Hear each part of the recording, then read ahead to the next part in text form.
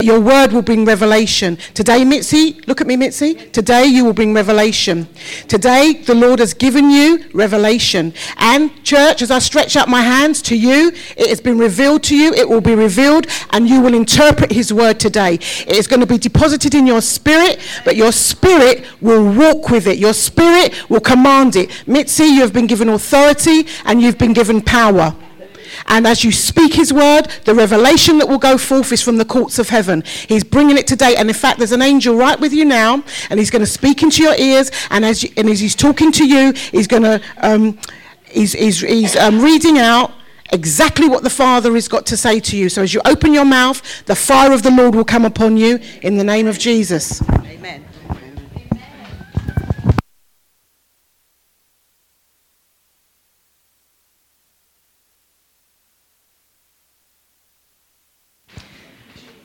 Glory, hallelujah. Well, I've got my notes and I'll use them loosely. This kind of message was inspired by. I'll give you a nod. Yeah, not yet. This message was inspired by reading the book of Acts, and in particular Paul, when Paul was on his journey on the road to Damascus. And in looking at the book of Acts, the actual title of the book of Acts is all about the doings, what the apostles actually did with the teaching and with the time they spent with the Lord. And it comes from a word that means, it's praxis, which actually means their practices of the lessons their master has taught them. And in essence, we should all have a book of Acts. We all, hear the word, most of us know the Lord. And there must be some practical outdoing of what we have learned and what we have been taught and of our encounter with the Lord. So in Paul's example, he was passionate about persecuting the church. He was very opposed to this new belief, this new faith. And he wanted to stop them from challenging the ways of the Jewish people at the time. And he was fervent about reducing the spread of this new practice. And so in reading about Paul and how he encountered the Lord, how God arrested him and God stopped him, and God asked him, "Why are you persecuting me?" And Paul went through a period of blindness for 3 days. During those 3 days, he didn't eat, he didn't drink. He had a period to meditate, reflect, consider what was happening to him. When he did eventually receive his sight, there was a complete transformation. And in reading his behavior towards the end of the book of Acts, he could not stop talking about the Lord. He could not stop testifying. He could not stop recognizing that certain things were wrong and wanting to tell you about his experience, about his transition. And that really struck me. It struck me because it made me wonder, how often do we testify? The Bible says, that we are to consider, in the book of Revelations, we are to consider where we have fallen. In Revelations 2 and verse 2, it says, this is the Living Bible translation. "I know that you've done many good things. I've watched your hard work and your patience. I know you don't tolerate sin. I know that you've carefully examined claims of the apostles. I know that you look at your ways and you've patiently suffered for me without quitting. But yet there is one thing wrong. You don't love me as you did at first. Think about those times of your first love, how different it is now, and turn back to me again and work as you did before, or else The Lord wants you to return to your first love. When you first knew him. When you couldn't stop talking about him. I met a friend of mine many, many years ago. About 20 years ago, she came to my home. She knocked on the door and came in, and she said to me, Mitzi, I remember meeting you on the train about 5 years ago, and you just kept telling me about how you got born again. And I've come to see you today with my husband to tell you that I got saved because of what you said. And I was so shocked that what I could share had an impact on her life, and she wanted to come and see me.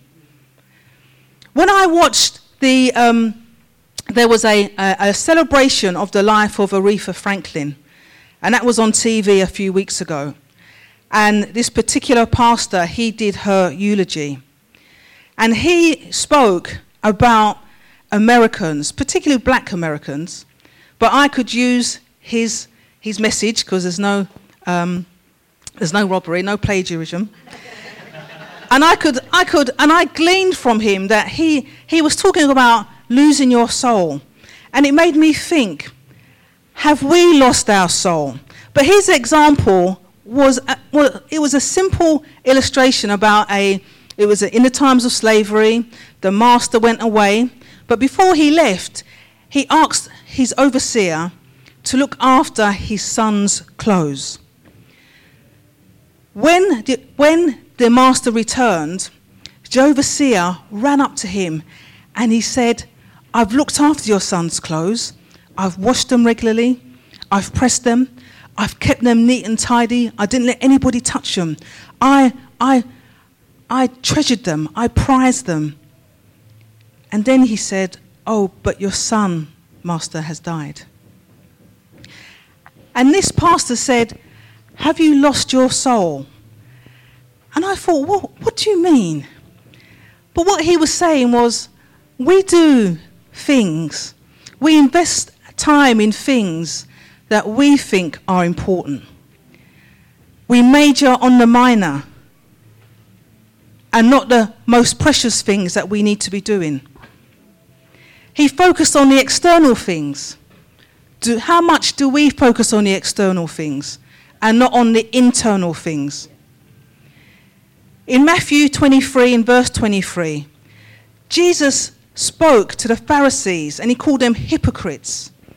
He said, you tithe mint and dill and cumming, but have neglected the weightier matters of the law, justice, mercy and faith. These you ought to have done without leaving the others undone. You blind guides who strain at a gnat and swallow a camel. Do we strain our eyes and attention at small things and leave the big things that we should attend to? The Bible says, he said, woe, you scribes and Pharisees, you hypocrites. You cleanse the outside of the cup and the dish, but inside they are full of extortion and greed.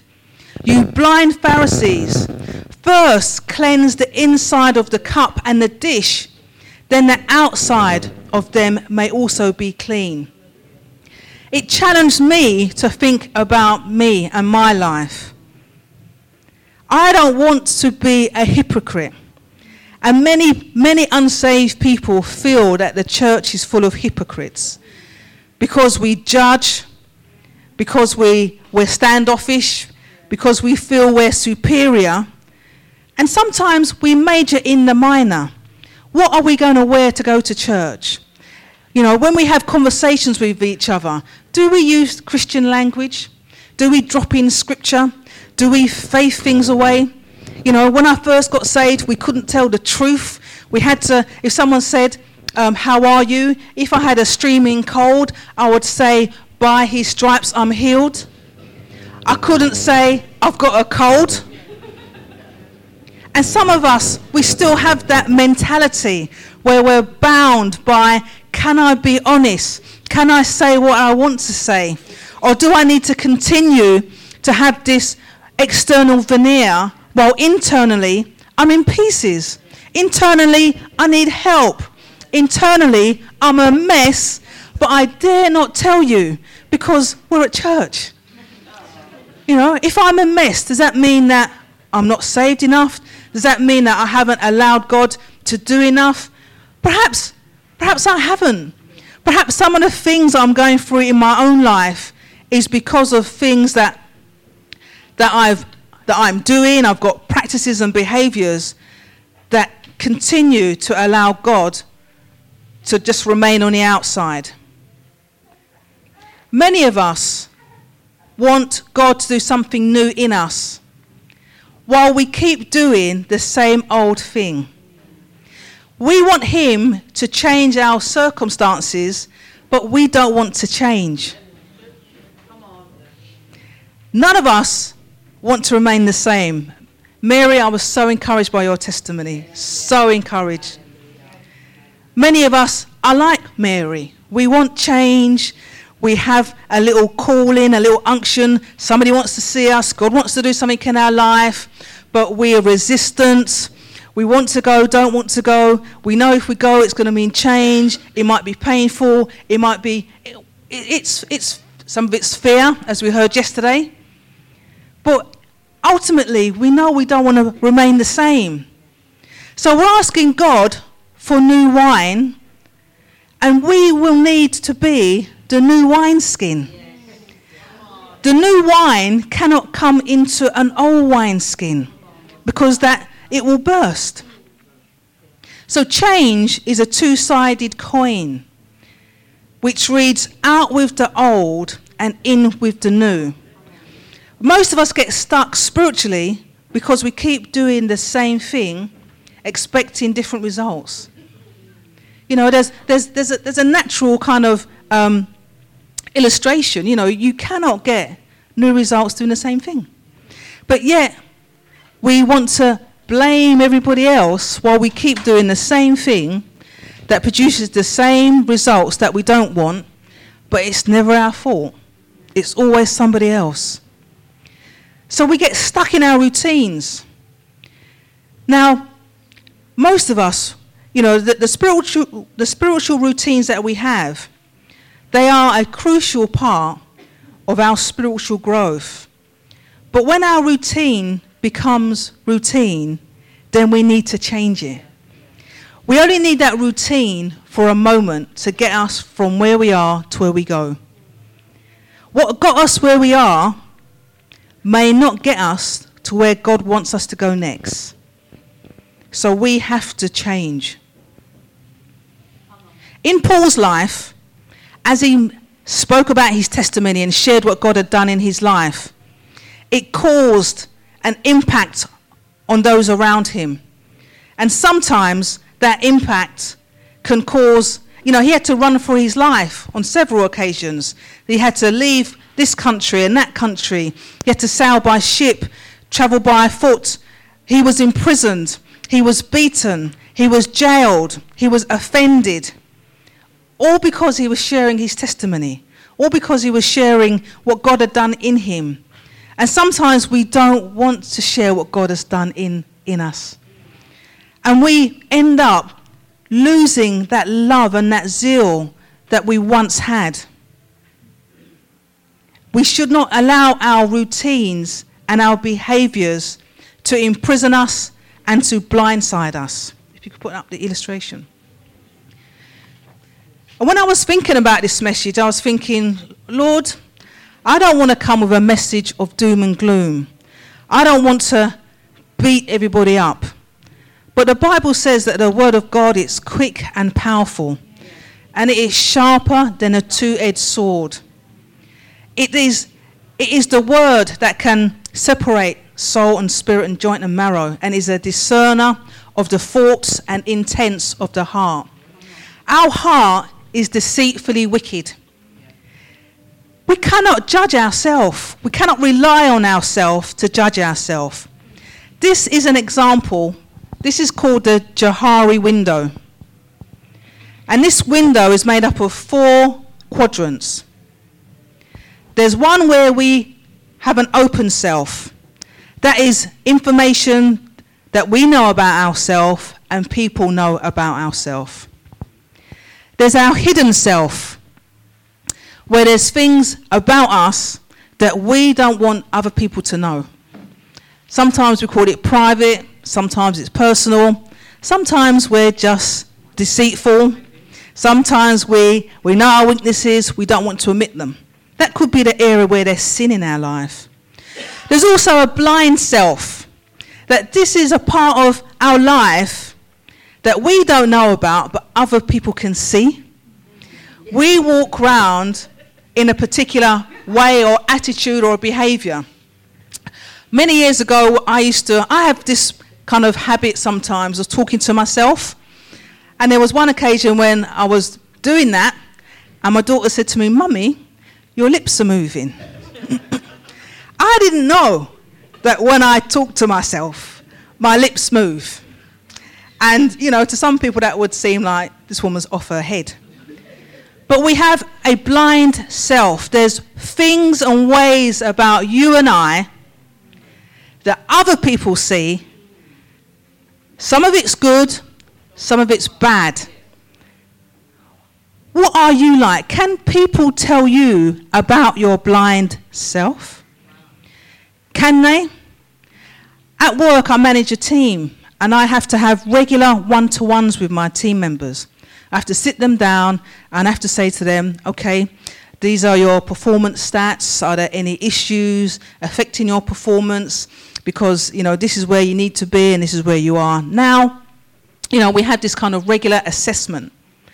In our personal lives, we never have that. We don't. My team members cannot be blind to their performance. It's my job as their manager to make sure that they're performing to the optimum because we're paying them for something. In our lives as Christians, we need to be in a position where our blind self can be communicated to us. We heard yesterday about, creativity, and we heard about fear. Can people talk to you? Can they talk to you about your blind self? Can they talk in a way that's constructive? Can they talk in a way that's liberating? Are you the kind of person that is hiding in plain sight? Are you the salt of the earth? And if you are the salt of the earth, do you add flavour or do you destroy? And when I say destroy, what I mean is, are you a glass half empty? Are you a naysayer? Do you have a way about you that just makes people clam up? That makes people think, oh, no, I can't. No, I shouldn't. Are you a weight to other people? Is that your blind self? What are you like? Can people talk to you? Can they tell you? Can they? Can God tell you? Can he tell you? Or do you listen to the word of God and think, yeah, that's for them. That's for her. I know someone like that. Do you not know God is trying to show you yourself? He wants all of you. He wants your blind self. And then there's your unknown self. That's information about you that you don't know and no one knows. These are the areas of our life. Our heart, the Bible says, is deceitfully wicked. We can't judge ourselves.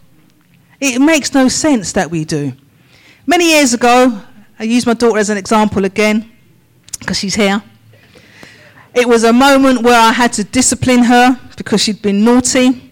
This was, many years ago. And so I called her into my room, and I hope she knew that she deserved to be disciplined. She came in, and she was already crying. You know that tactic, parents? She was already crying, and she said, "Mummy." I said, "Yeah." She said, "Can I do it myself?" She wanted to inflict the punishment on herself. You know, I wanted to laugh. I held it in. I gave her a bit of what for. But we cannot judge ourselves. We can't. We cannot decide what punishment we need, what change we need. We can't. It's not always about bad things in our life. Sometimes it's about taking stock. Sometimes it's about realizing, okay, if I want to change, where do I start? What are the changes I need to make? We spoke about fear yesterday, and people are often afraid of change because they don't know what the future holds, what the new will look like. We get used to our comforts and our complacency. We cannot allow our heart to judge us. We have to allow the word of God in. John the Baptist, he said, prepare ye the way of the Lord. Prepare ye the way of the Lord. And that's what I am saying to you all today. We cannot remain the same. We are going from glory to glory. We're moving. We're on a journey. God is preparing us for what he's prepared us for. So I would challenge you to prepare you the way of the Lord. Make room for him and the things that he's prepared you for. Recently, I began to do a detox program, and part of that program is it starts off with flushing out my system. I can't have toxins in my body and begin to put new healthy food in while the old toxins remain in my system. The toxins in our body, some of it comes from food, some comes from external things, some of the chemicals that we use on our bodies and so forth. And they have an effect on our body. We don't always function at our optimum with the toxins in. And if we do not have a regular constitution, then the waste in our body releases more toxins and they're just reabsorbed. And so at the beginning of the program, you have to have a flush. And we need, spiritually, we need a flush. We need to have the old routines washed from us. We need to have repentance in our life so God can remove those sins. We have to move away from simply repenting and then going back to do the same thing. We have to repent and turn around. When you get saved, you're in sin. When you get saved and say the sinner's prayer, you don't go back and do what you used to do. You don't. When you repent before the Lord, when you ask him to show you yourself, to reveal the areas in your life where you're keeping him out, where you're being a hindrance or a negative influence on others, you have to allow him to change you. Because that's what he wants to do. He is going to go on with or without you. That's what he's going to do. When Jesus comes back, it's going to be up to us whether we're ready for his return, whether we'll go up in the rapture or not. And we have things in our lives that really hinder us. There was a story of a school teacher, and she said to her pupils, her young pupils, for everybody that has ever offended you, what I want you to do is to come to class tomorrow with a tomato and come in and I'll tell you what to do. So the next day, the pupils came to school. Some had a few tomatoes, some had lots of tomatoes. And she said, what I want you to do, I want you to carry those tomatoes around with you for the next 2 weeks. As they carried the tomatoes with them, the tomatoes began to decay, they began to smell, and they began to weigh more and more and more. Some of them complained, why do we have to keep doing this? She said, I want to show you what unforgiveness or what sin does in your life. It weighs you down. It holds you back. It has an odour. It may not always be an odour you can smell, but it could be a behaviour. It could be an attitude. It could be a chip on your shoulder. It could be a mindset. It could be that it's always somebody else's fault. But today, we have an appointment. Today is the opportunity to prepare the way of the Lord in your life. Because he is doing a new thing. We cannot think in our minds that we're going to be able to continue to live our lives the way we've lived them before if we keep doing the old things that are no longer relevant and current.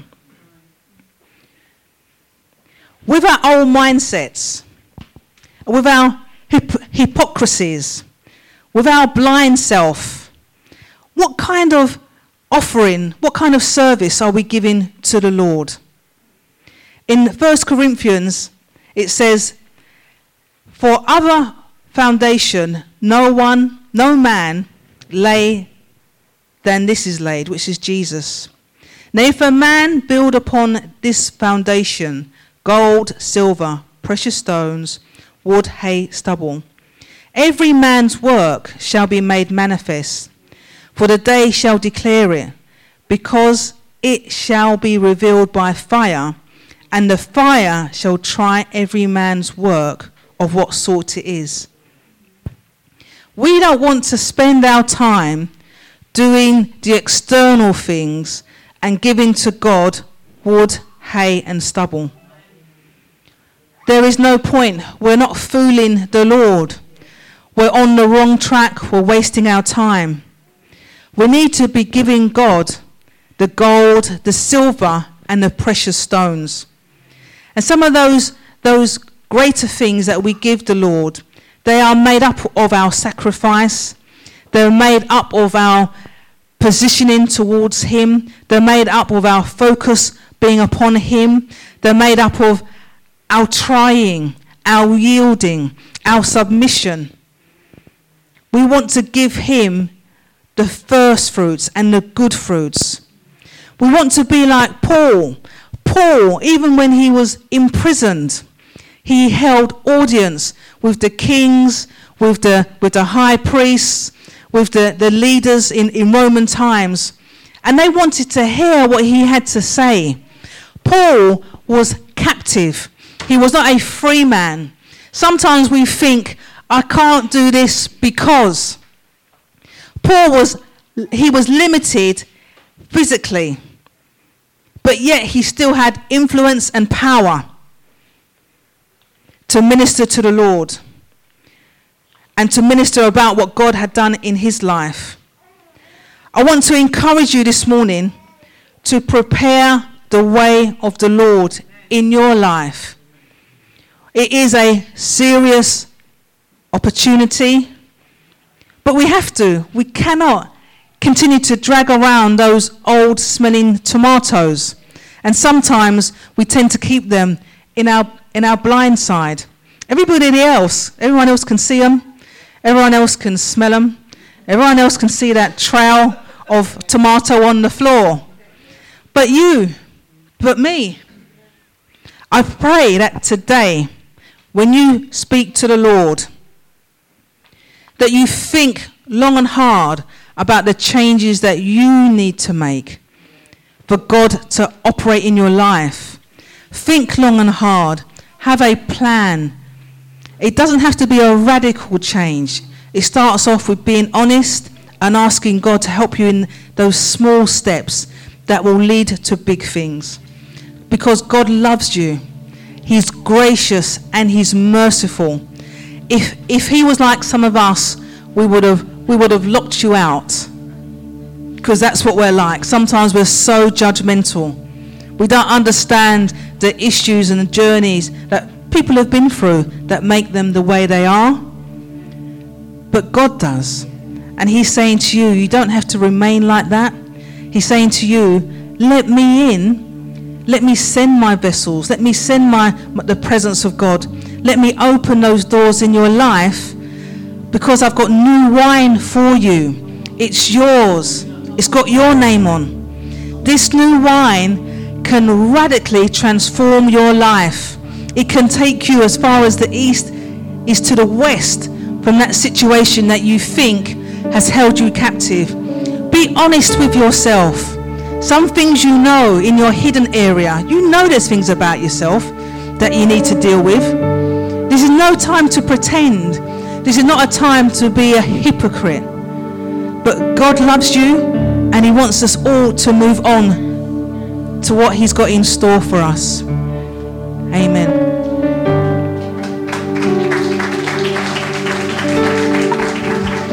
Amen. What an awesome word.